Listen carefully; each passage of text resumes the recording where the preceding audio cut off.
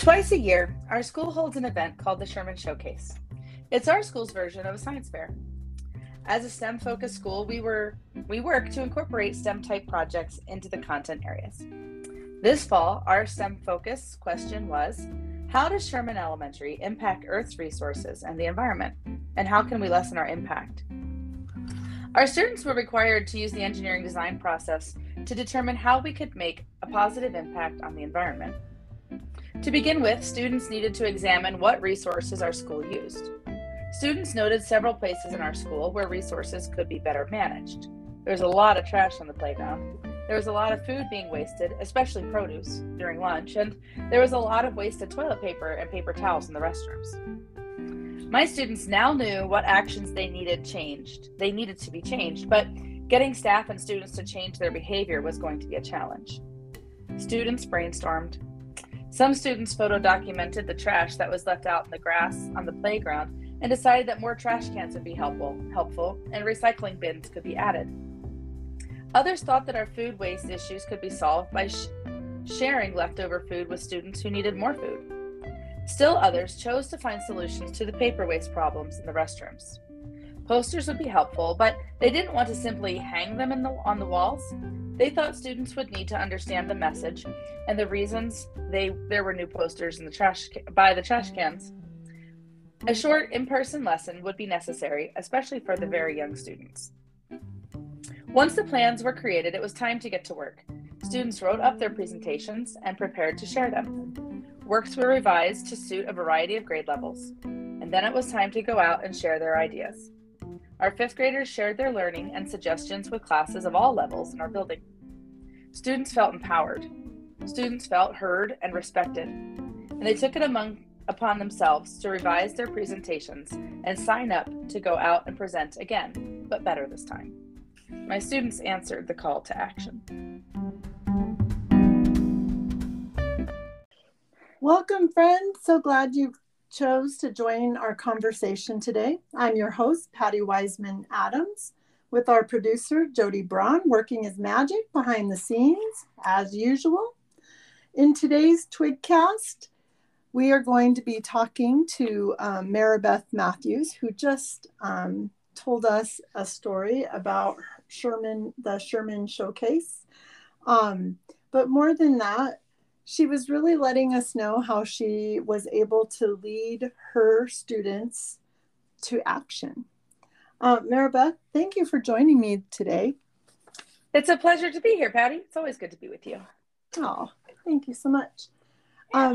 In our TWIG, Teaching Writers Inquiry Group, last week on Tuesday, we were talking about how argument can lead to action, and you told this story, and I couldn't help but be reminded that of the principles of inquiry throughout your students' learning in that example. I know that you're a STEM-focused school, and for our listeners who maybe have not had the opportunity to teach in that type of environment, or to even aren't really that familiar with maybe the principles by which your school is trying to move forward, maybe you could tell us a little bit about that? Sure. Yeah, I'd love to.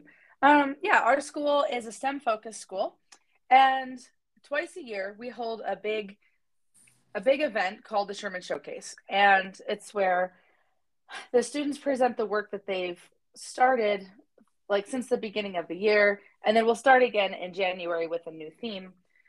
And we try to incorporate a lot of research, and then the students work through that engineering design process where they look at the research and they come up with a solution to a problem that they've discovered.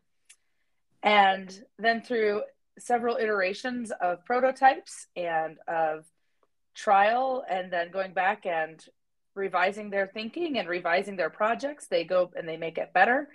And a lot of our students, they really wanted to change the world. They wanted to change air quality, and they wanted to change the way we use water, but they discovered that some of these projects were just too big and they didn't have a lot of power. So they decided to change the things that they had the power over, which, that's that was pretty impressive. That is, I mean, there's no use trying to change the things that you can't control, right? That's an early lesson for that. You know Yeah. what? Another thing that I was struck by, and I know with the work that we do with Twig, we always are guided by an essential question, and I absolutely was impressed by the fact that your students um, were able to work within the parameters of an essential question. I believe you said it was how does Sherman Elementary impact Earth's resources and environment? But then you guys decided to take it a little further. And then how do we lessen our impact? And I just thought that, that's really powerful that the students right away have that guidance of that essential question so that they could begin thinking about this. Do you want to talk a little more about the three different questions that they ended up tackling, and just how like your grouping in your fifth grade went? Was this the entire fifth grade that was participating? Was this just your class?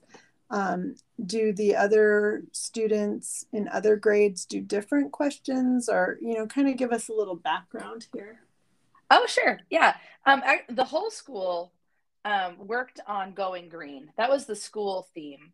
And so as fifth grade, then we took that to how can we, what does going green mean? And what does that mean to a fifth grader? So we narrowed the focus to going green to be specific to our school, because we really wanted them to we wanted to show them that students do have their voices do matter. So my partner teacher, there's just two classes of fifth grade in our building, and so we worked together to construct this question.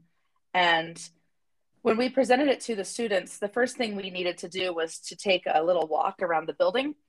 And it actually happened to be raining that day, which made it really challenging. But we did. We took the kids. We are a 1-to-1 school, so every student has an iPad. So they took video. They went into the restrooms and they documented what they saw. We let them go into the staff lounge. We let them go into the kitchen. So we went all over the building. We did go outside even for a moment. And it was interesting. We went back then and looked at all the pictures, and we had conversations about what we saw. And they had a lot of questions, a lot of things they hadn't considered, like where do the apples that we eat come from? Where do, how do these paper towels get here? And where do they go? Like they realize it's such a short cycle from being brand new to being trash. And that really, like, that bothered them. So they wanted to, that really made them want to do something about it. So it was a lot of really good learning, good applicable learning that we did. Well, and I like the fact that, which, in my own sixth grade classes, sometimes, you get kids who want to talk about these topics that really they don't have access to, in their personal lives. I mean, it's all through research, right? That doesn't relate to them. And so the fact that your kids could, and then to use that data to totally have those class discussions. What were the class discussions like? Where it was, how did they come or decide about these three questions? How did they come to those conclusions? And what was the atmosphere like in the classroom when you were having those discussions? We sat down, we have some, we use Microsoft Teams a lot, and in there, there's a collaboration space. And so the kids were able to all write down like what they saw, put into words what was in their picture, like what the pictures that they took. And then we put words to all those, and then we categorized, where we saw paper waste and where we saw food waste. And, these categories popped out. There were a few kids who did kind of travel off of these three main themes. Most students stayed in them. but one student saw that the hand sanitizer dispenser inside our front door was ruining the carpet. And the carpet was a resource. Like, it's limited. We don't have, like, we can't just go make new carpet. So he wanted to save that. And so his project was to capture the leaking hand sanitizer that fell to the carpet. And Oh, that one kind of, yeah, it was really, it was great. And so once we put words to our pictures and then categorized our words, then these three main themes popped out, and students attacked they got to choose, like, what were they the most passionate about, where did they think they could make the biggest change. And once they shared their proposal with me, I could share with them, well, I think that there's two other kids working on this same idea. Would you like to work together? And then they put their minds together and really came up with some creative solutions to these issues. that's amazing, and just so powerful. I just think it, I'm excited to hear what happens the second time you do this, because that's all at the beginning of this school year, right? So not Right, right. only did you guys do it once, they'll be doing it again, and now they know what that feels like. And so when they go to research whatever you're going to research next, they already have an idea of what they're able to generate. So it's going to be exciting, I think. How I just think it's amazing. Um, Thanks. I did have one question. I'm hoping our listeners picked up on the fact that not only did they research this, but they also had to brainstorm those solutions, right? And Yes. and they wanted to create some posters, but you said that they decided that the posters just couldn't go up on the wall. How did that come about with your students? Some of that, like, there was a little adult guidance there, because I said, are fifth graders the only ones that use the restrooms here? Like, are we the only ones? Because if that's true, our words will matter. And Yeah. they're like, no, no, that's not true. Kindergartners use our bathrooms, first graders use our bathrooms. Yeah. So if you put so then we talked about, well, what message will they get if they see that poster? If they see that poster. So we have to put it where they can see it. So there was a lot, considering their audience this was a great time for students to consider audience. So often the audience is the teacher, or, whoever Mhm. is assessing. And this time it wasn't. And it gave them the freedom to use their art skills, because they had to communicate their message through something other than words, because kindergartners don't, that's not how they're going to receive the message. So and then even in their presentations, they needed to be more visually heavy than word heavy. And this is, every day we work on writing words and reading words. And it was a pretty big shift for some of my students. But yeah, I think it really caused them to pause and think of and consider audience for the first time in an authentic way. Well, and did they present to all grade levels, so they were able to kind of see the nuances of the differences between kindergarten, first grade, second grade, third grade, fourth grade, and even to them, seeing how Yeah. those subtle changes within those grade levels, right? That teachers are pretty well aware of, but kids, I think, don't usually notice that.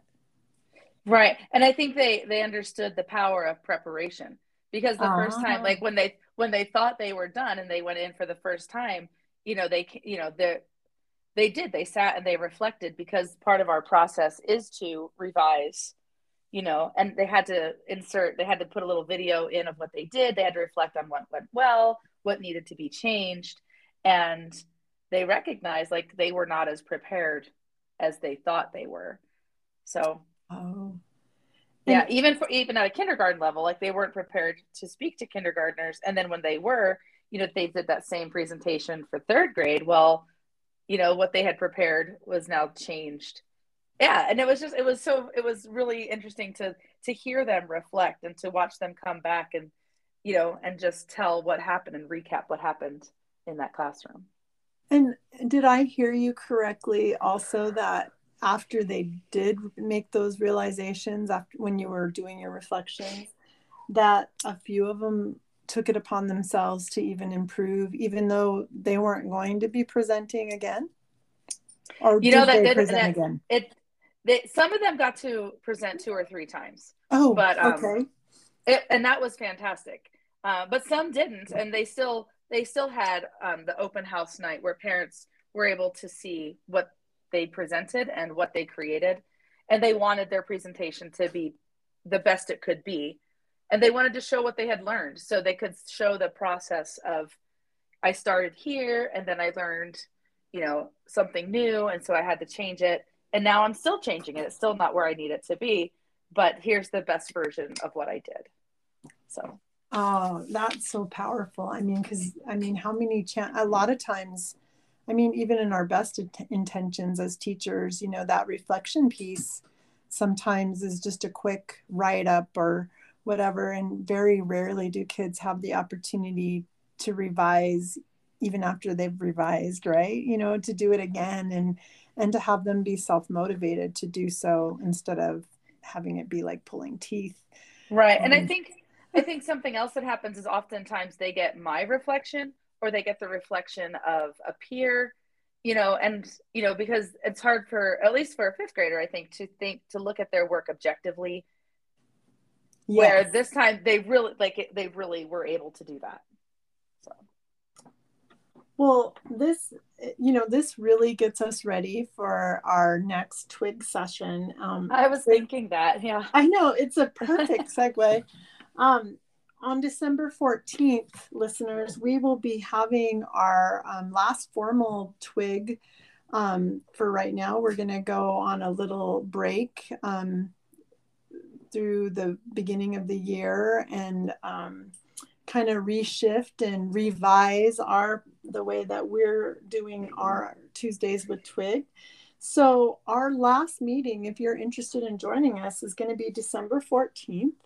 And our question is going to be, how does reflection sustain and promote a culture of argument? And I think Maribeth did an excellent job of front loading just how powerful reflection can be. And not only for her students, but it sounds like the students were able to enact some change in their school. And also, I think the possibilities for the younger students that, getting everybody in the school to think a little differently about their possibilities. That's my puppy. Nobody judge. I'm a puppy mom right now.